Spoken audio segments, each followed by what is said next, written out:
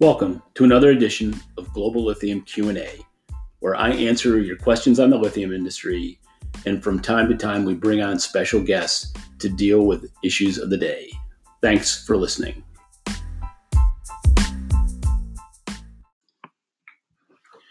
Today's edition of Global Lithium Q&A is going to be a departure from the norm. I'm going to focus on the social unrest situation in Chile and the potential short and long-term impacts on the lithium world. I have two guests.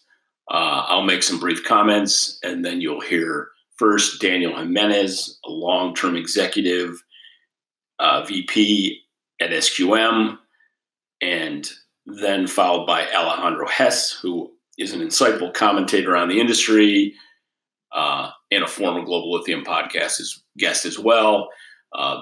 Both Daniel and Alejandro are from Chile, live in Chile, so this is on-the-ground commentators giving you their perspective.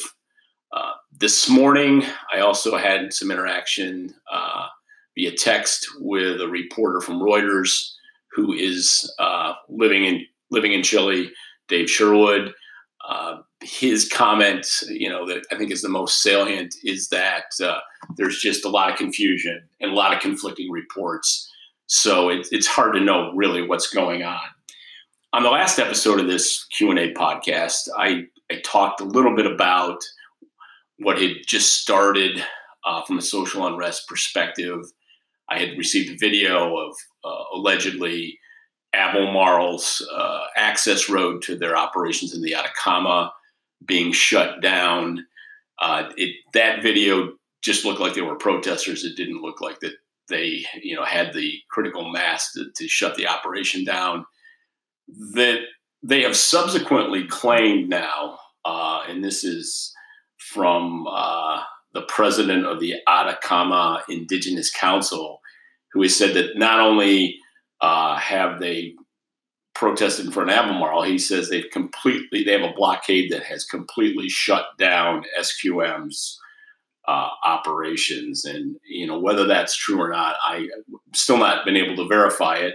I did find it a little bit interesting that when SQM was asked to comment to Reuters, they didn't seem to have a clear commentary on it either. Albemarle, for their part, has maintained that they are still running, and I'm not sure. We're still looking for clarity on both operations, but given Albemarle's seemingly casual relationship with facts when they report their lithium operations, I'm not sure what to think. So I'm going to end my comments, leave you with first Danielle's, and followed by a little more extensive comments from Alejandro. In total, this episode is only going to be 11 minutes. So with that, I will say I'll see you next time. Good morning, Joe. Good morning, Emily. Daniel Jimenez here. With regards to whether this political situation in Chile was going to affect in some way the lithium supply coming out from Chile in the short term, I don't think there will be any relevant impact on that. The only thing which could be affected in the short term is the ports, and that there are strikes at the ports. But from a productive point of view, solar evaporation ponds continue evaporating brines and concentrating lithium. Production plants, as far as I know, are all operating normally. So I don't see any short-term disturbance. A few delays maybe, but the total production will maintain.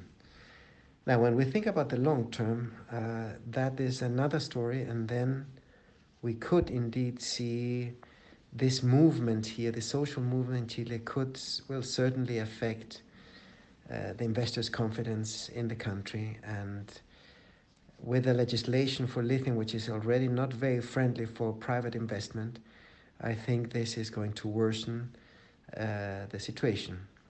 So I'm not really very optimistic about the long-term developments for the lithium industry in Chile, given uh, the situation, and particularly when we talk about development of new resources from the exploration phase all the way through production.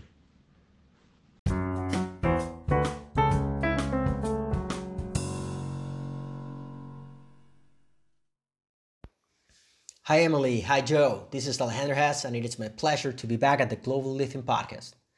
Today I'm going to briefly share my view over the unfortunate set of events that have been taking place in Chile, as a perspective from a local could be helpful in understanding the situation.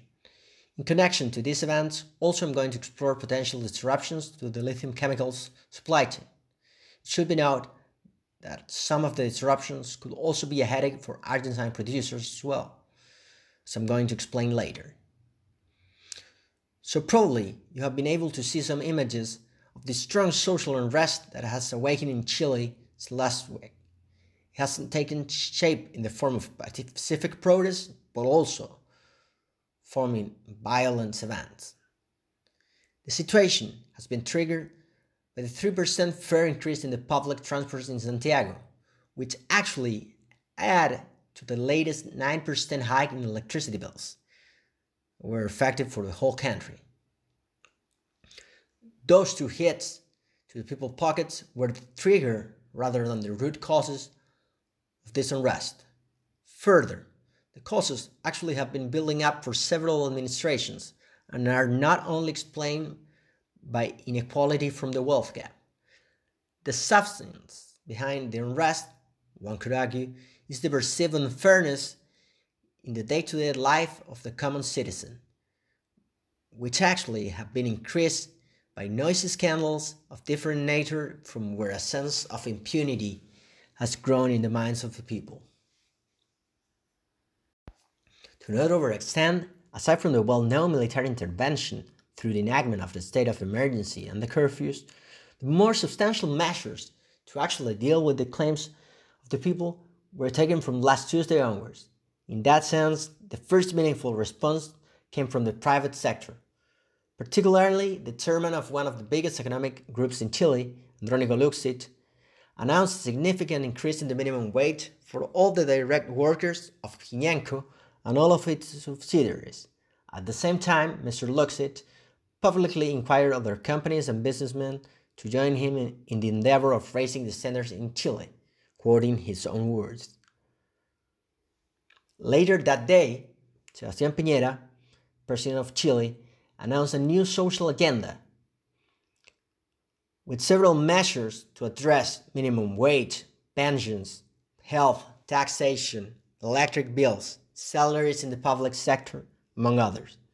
The Congress followed suit, moving fast with the vote of initiative and bills, even including an initiative to reduce the amount of working hours that, in light of the other measures, will help to alleviate the burden on the working class.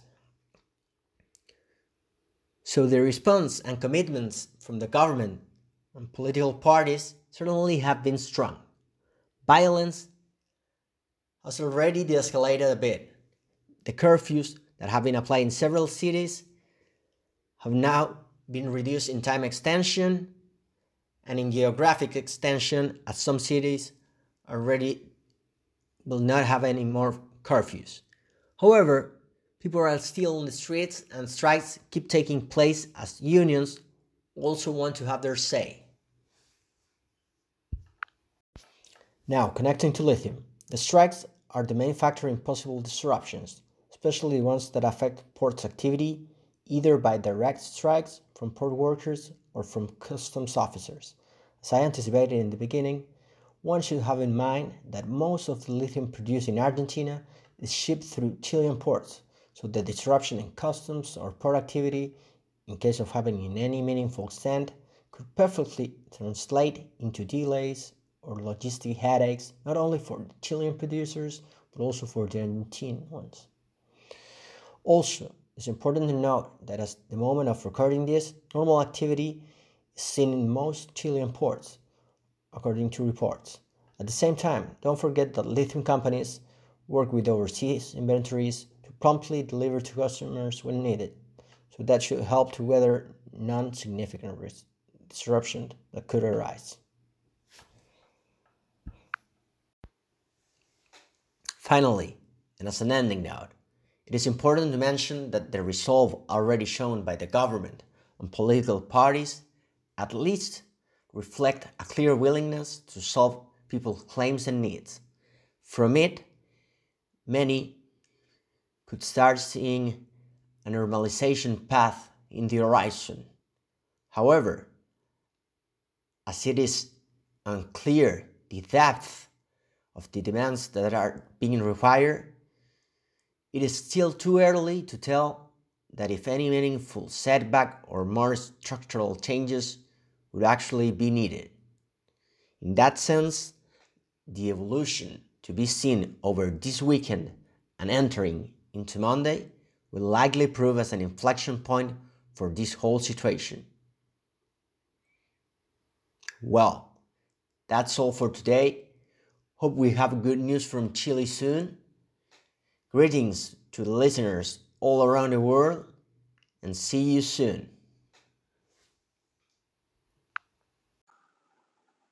I hope you enjoyed this short episode of Global Lithium Q&A, and we will continue to follow this situation in Chile, both on this podcast and on the longer Global Lithium podcast.